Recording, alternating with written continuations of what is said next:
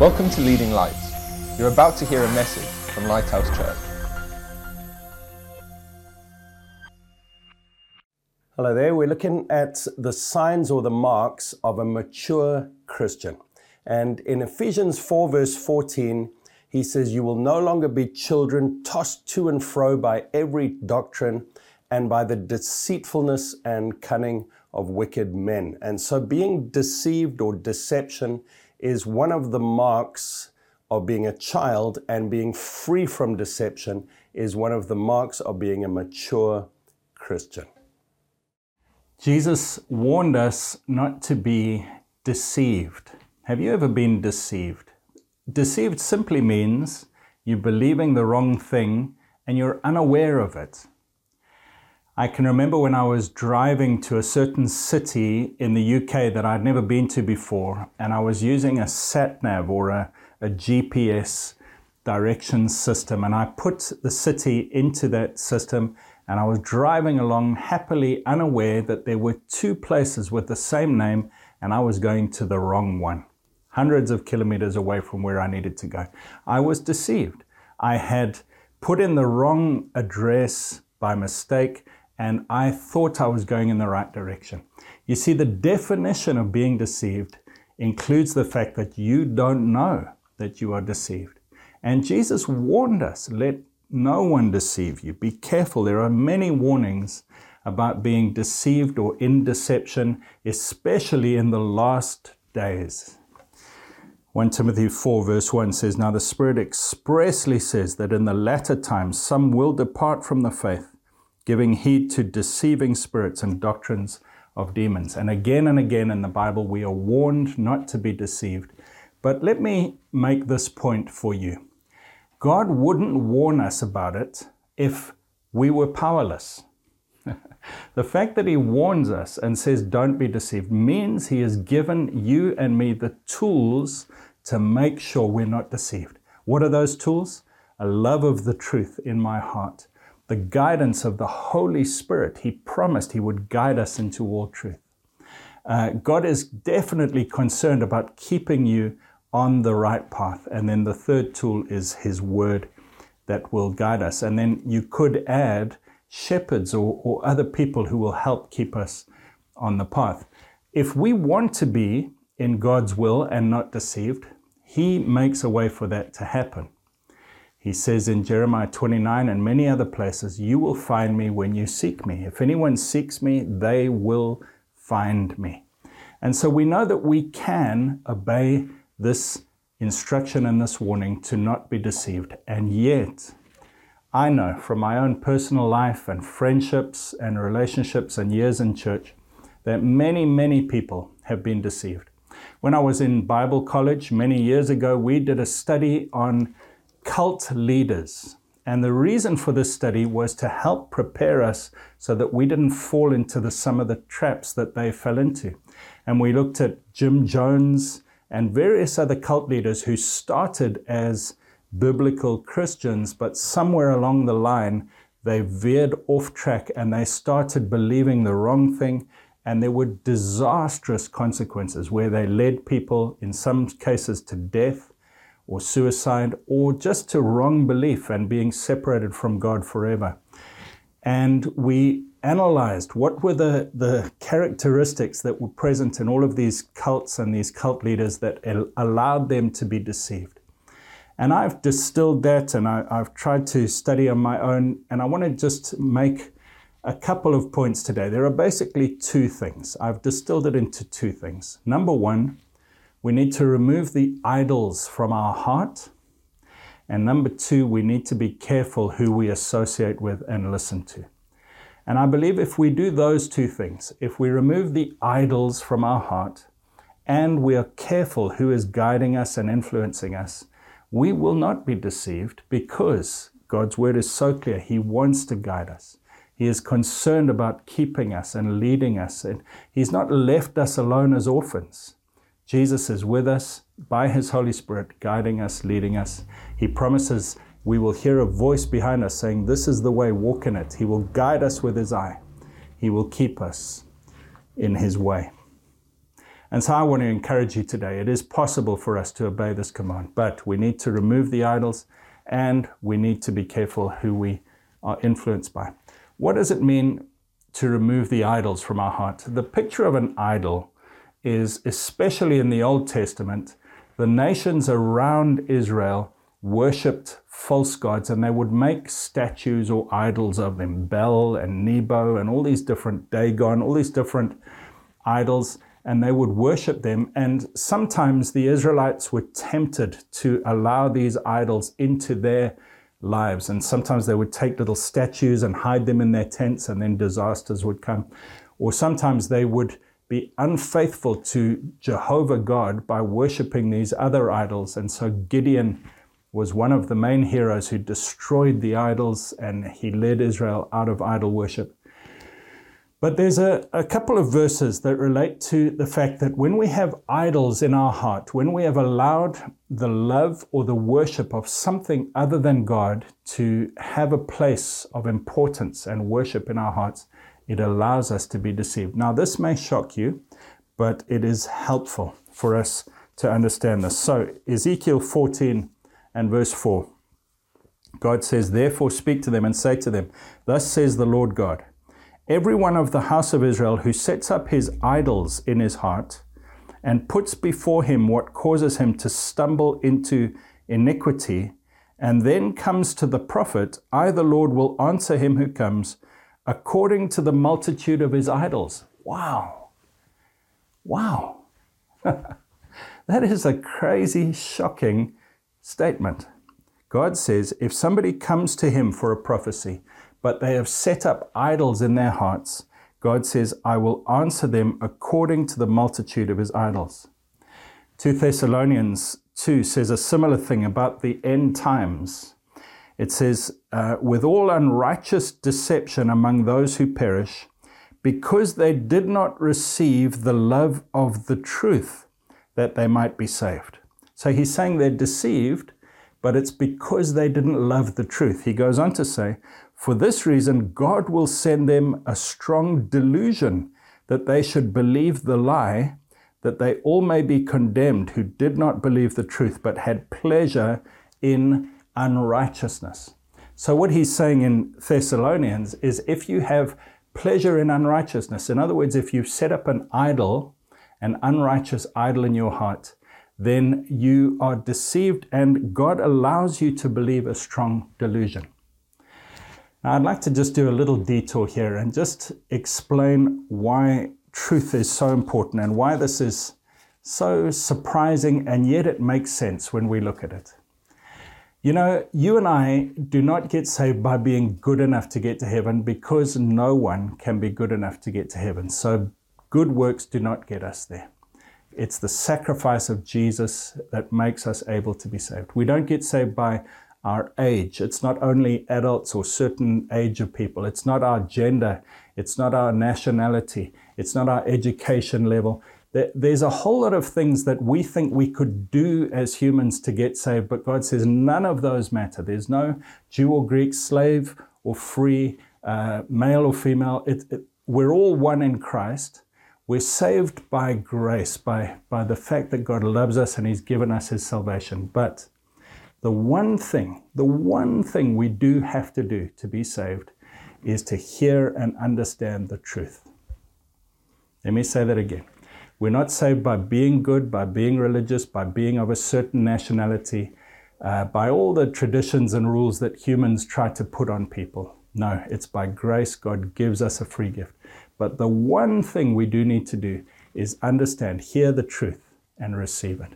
And therefore, the one thing that we need to be careful of is being able to say, I'm not going to be deceived. And there's a love of the truth. There's a desire for the truth that must be in us to be able to receive the truth. And so these idols in our hearts are those things where we say, I want the truth, but actually, you say, what is an idol? Let me give you a few examples. Quite a few of the cult leaders that we studied had a greed problem or a sexual perversion problem. They wanted to sleep with all the people in their group, or they wanted all the money. and they had set up an idol in their hearts. Some of them had an arrogance problem, where they just wanted to be the main person that everybody looked to and adored and almost worshipped. They needed to have their self-esteem built up by everybody saying how great they were. Those were 3 examples of the idols that they'd set up in their hearts. And so they were open to deception. Let me put it another way. If you get in your car and you type an address into your satellite navigation system saying, I want to go to X city. If you have an idol in your heart, what you've done is you've said, I want to go to this city, but I'm not prepared to go to anywhere that doesn't allow this perversion or this greed or this arrogance or whatever. You're excluding a whole lot of places because in your heart you've set up blind spots or idols, and so you're guided, and God says, I'll allow them to believe a delusion because they must want the truth. They must want my will and my way in order for them to not be deceived. And so the first way that we avoid being deceived is by removing the idols in our hearts. You say, Greg, what does that mean? What does that look like? How does that actually work?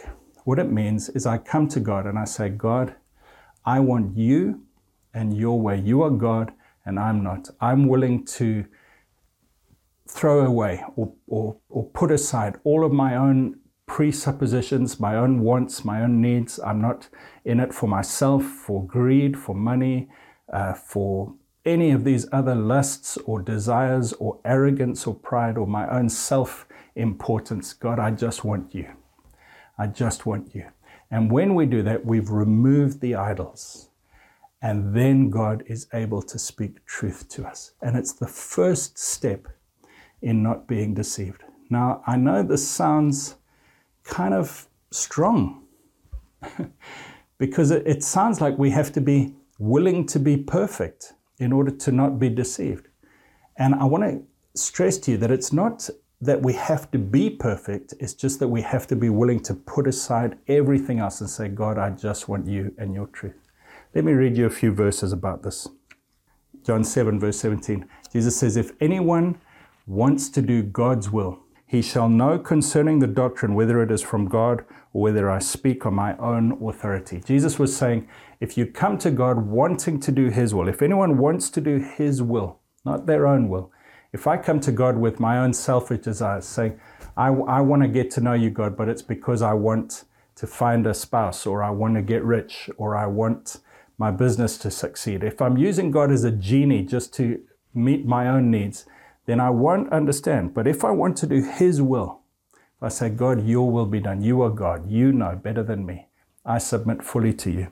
Then he shall know concerning the doctrine, in other words, the teaching, whether it is from God or whether I speak on my own authority. They will be able to understand the truth correctly. Another verse, Proverbs 9, verse 10. The fear of the Lord is the beginning of wisdom. The fear of the Lord is the beginning of wisdom. If I'm going to have correct wisdom or knowledge or understanding of truth, the first step is the fear of the Lord. And what is the fear of the Lord? Proverbs 8, verse 13 says, the fear of the Lord is to hate evil. I've got to say, God, I want to do away with evil. I want to just serve you and find out what is right. You remember we read that he says, those who love the truth in 2 Thessalonians 2. If they love the truth, they want the truth, then they will find it. But if they don't, if they've set up idols, then they will be deceived. Psalm 81, verse 11. But my people would not heed my voice. Israel would have none of me, so I gave them over to their stubborn heart to walk in their own counsels. And Romans 1:28. Even as they did not like to retain God in their knowledge, God gave them over to a debased mind to do those things that are not fitting. So the first thing is to get rid of the idols.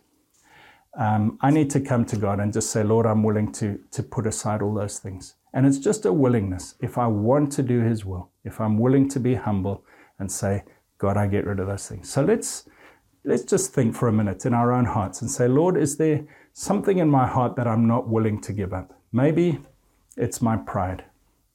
You know, a lot of times I've spoken to people who have gone off track and believed wrong things.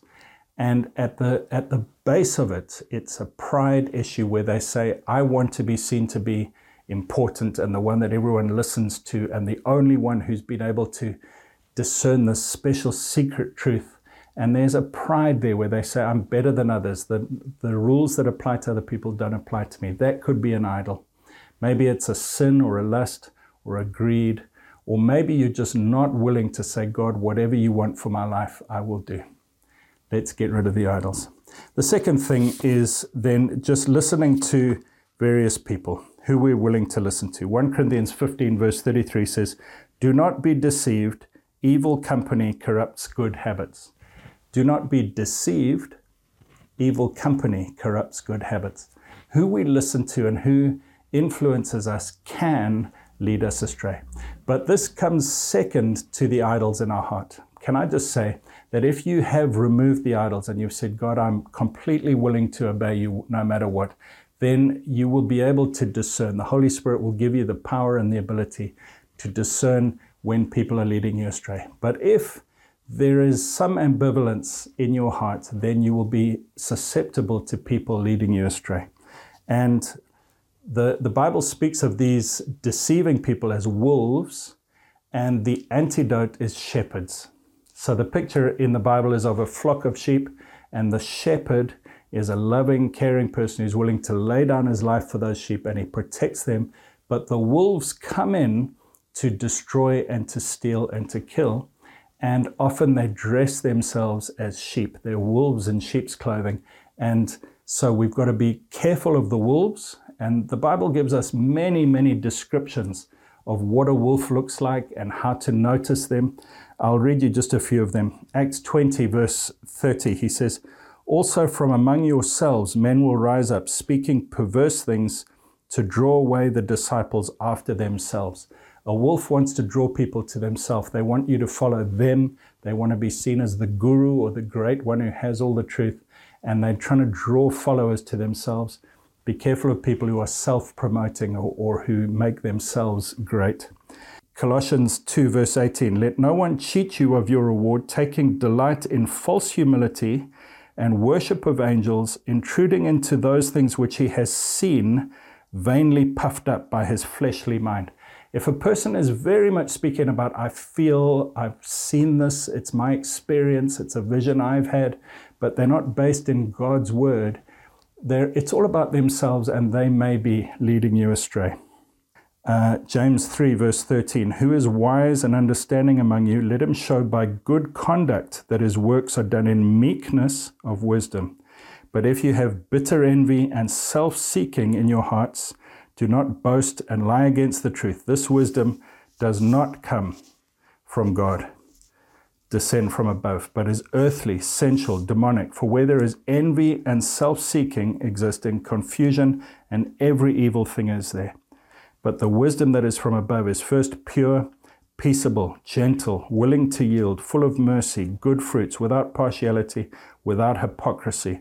The fruit of righteousness is sown in peace by those who make peace. So he's describing a good shepherd versus a wolf. And there are many examples of this in the Bible, of how we can separate and differentiate between the wolves and the sheep. And in Ephesians 4, I'm just going to close with this passage for this talk, and then in a future talk I'll go into more detail on it. But in Ephesians 4, he talks about us being kept safe from false teachers. And in verse 11, he says, God has given some to be apostles, prophets, evangelists, pastors, teachers, for the equipping of the saints, for the work of the ministry, for the edifying of the body of Christ, till we all come to the unity of the faith and of the knowledge of the Son of God, to a perfect man, to the measure of the stature of the fullness of Christ, that we should no longer be children, tossed to and fro and carried about by every wind of doctrine, by the trickery of men in the cunning craftiness of deceitful plotting. He says, when we link ourselves with good leaders, apostles, prophets, evangelists, pastors, teachers, who are faithful shepherds, and together in a body, we're working together, we come to unity of the faith, and we're no longer tossed to and fro. So I just want to summarize for this talk. If we will want God's truth, he says, I will give it to you. I will happily help you to understand the truth. But we've got to remove the idols. We've got to say, God, I don't want my own ends to be met. I'm not doing this to get something out of you. I'm not doing it for greed or lust or pride or any of these other things. God, I just want whatever you want. We remove the idols. We come humbly to him. But then we are careful about who we listen to and who guides us. If we will do that, he's promised to guide us. He says, if you seek me, you will find me. God promises, I will see through to completion that which I've started in you. He is concerned and interested and invested in keeping you on track. But he says, just be careful not to be deceived. Can I just say a couple more things about the wolves? You know, Paul, in every city that he visited in the New Testament, he was coming up against false teachers who were contradicting what he was saying. He never mentioned them by name. He never called them out by name, but he spoke against their error. He would give the truth against the false teachings that they were teaching. And he would call out their teachings and the theories that they were proposing, and he would say, this is actually the truth. He didn't attack them personally, but he told people to watch out for them, to be careful, and to be listening for the truth.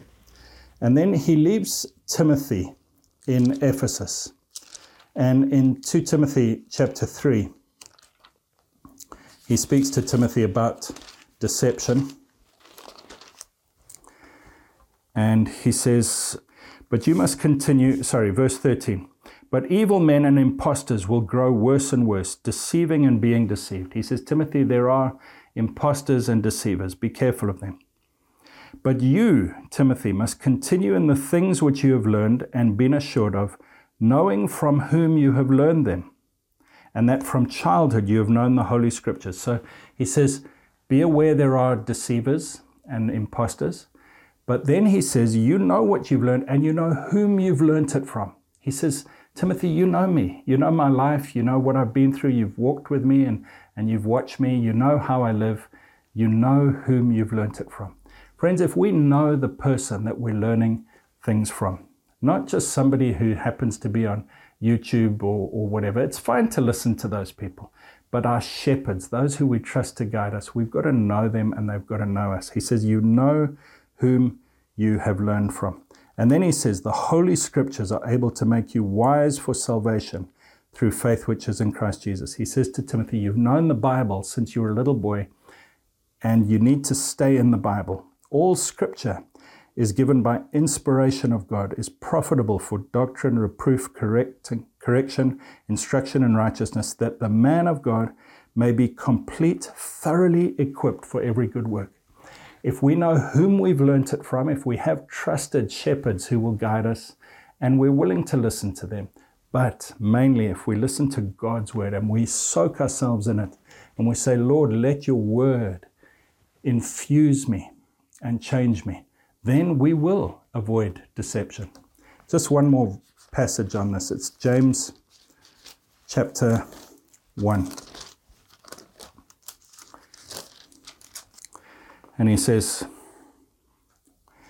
therefore lay aside all filthiness and overflow of wickedness, and receive with meekness the implanted word which is able to save your souls. So he says, be willing to lay aside the idols and receive the word with meekness. In other words, God, I'm letting your word change me. I'm not trying to make your word say what I want it to say. And then he says, but be doers of the word and not hearers only, deceiving yourselves. If I'm not willing to do what God's word says, he says, I deceive myself, because there's an idol in my heart that says, I will do these things that God's word says, but these things I won't do. I've excluded certain destinations on my sat-nav. He says, if you won't obey God's words, then you're deceiving yourself. Then he says, for if anyone is a hearer and not a doer, he is like a man observing his face in a mirror. He observes himself, goes away, and immediately forgets what kind of man he was. He who looks into the perfect law of liberty and continues in it, and is not a forgetful hearer, but a doer of the work, this one will be blessed in what he does. If anyone among you thinks he is religious and does not bridle his tongue, but deceives his own heart, this one's religion is useless. So again, he's saying if you're not willing to control your tongue or do what the Bible says, you've deceived your own heart, you put an idol up. But if you receive with meekness, lay aside, be willing to lay aside filthiness and receive with meekness the implanted word where it's deep in my heart, you will not be deceived. Lord Jesus, thank you that you've told us not to be deceived, but you've given us what we need to avoid deception. I pray for myself and my brothers and sisters, and I pray, Lord, that you would keep us on the straight and narrow, that you would keep us from believing wrong things, that you would help us to remove those idols and desires and evil passions that are in us that want the wrong things. But Lord, fill us with your passions, your desires, your truth. And I pray, Lord, for good shepherds and for your word to guide us and keep us strong. I thank you for your promise, Lord, that you will guide us, that you'll lead us into all truth, that you'll never leave us or forsake us, that you will hold us in your hand and keep us safe. And Lord, I pray that we would avoid deception and we would avoid going down all these wrong paths. In Jesus' name, amen. Thanks for listening. Please visit leadinglightsnetwork.com for more resources and subscribe to our podcast on iTunes.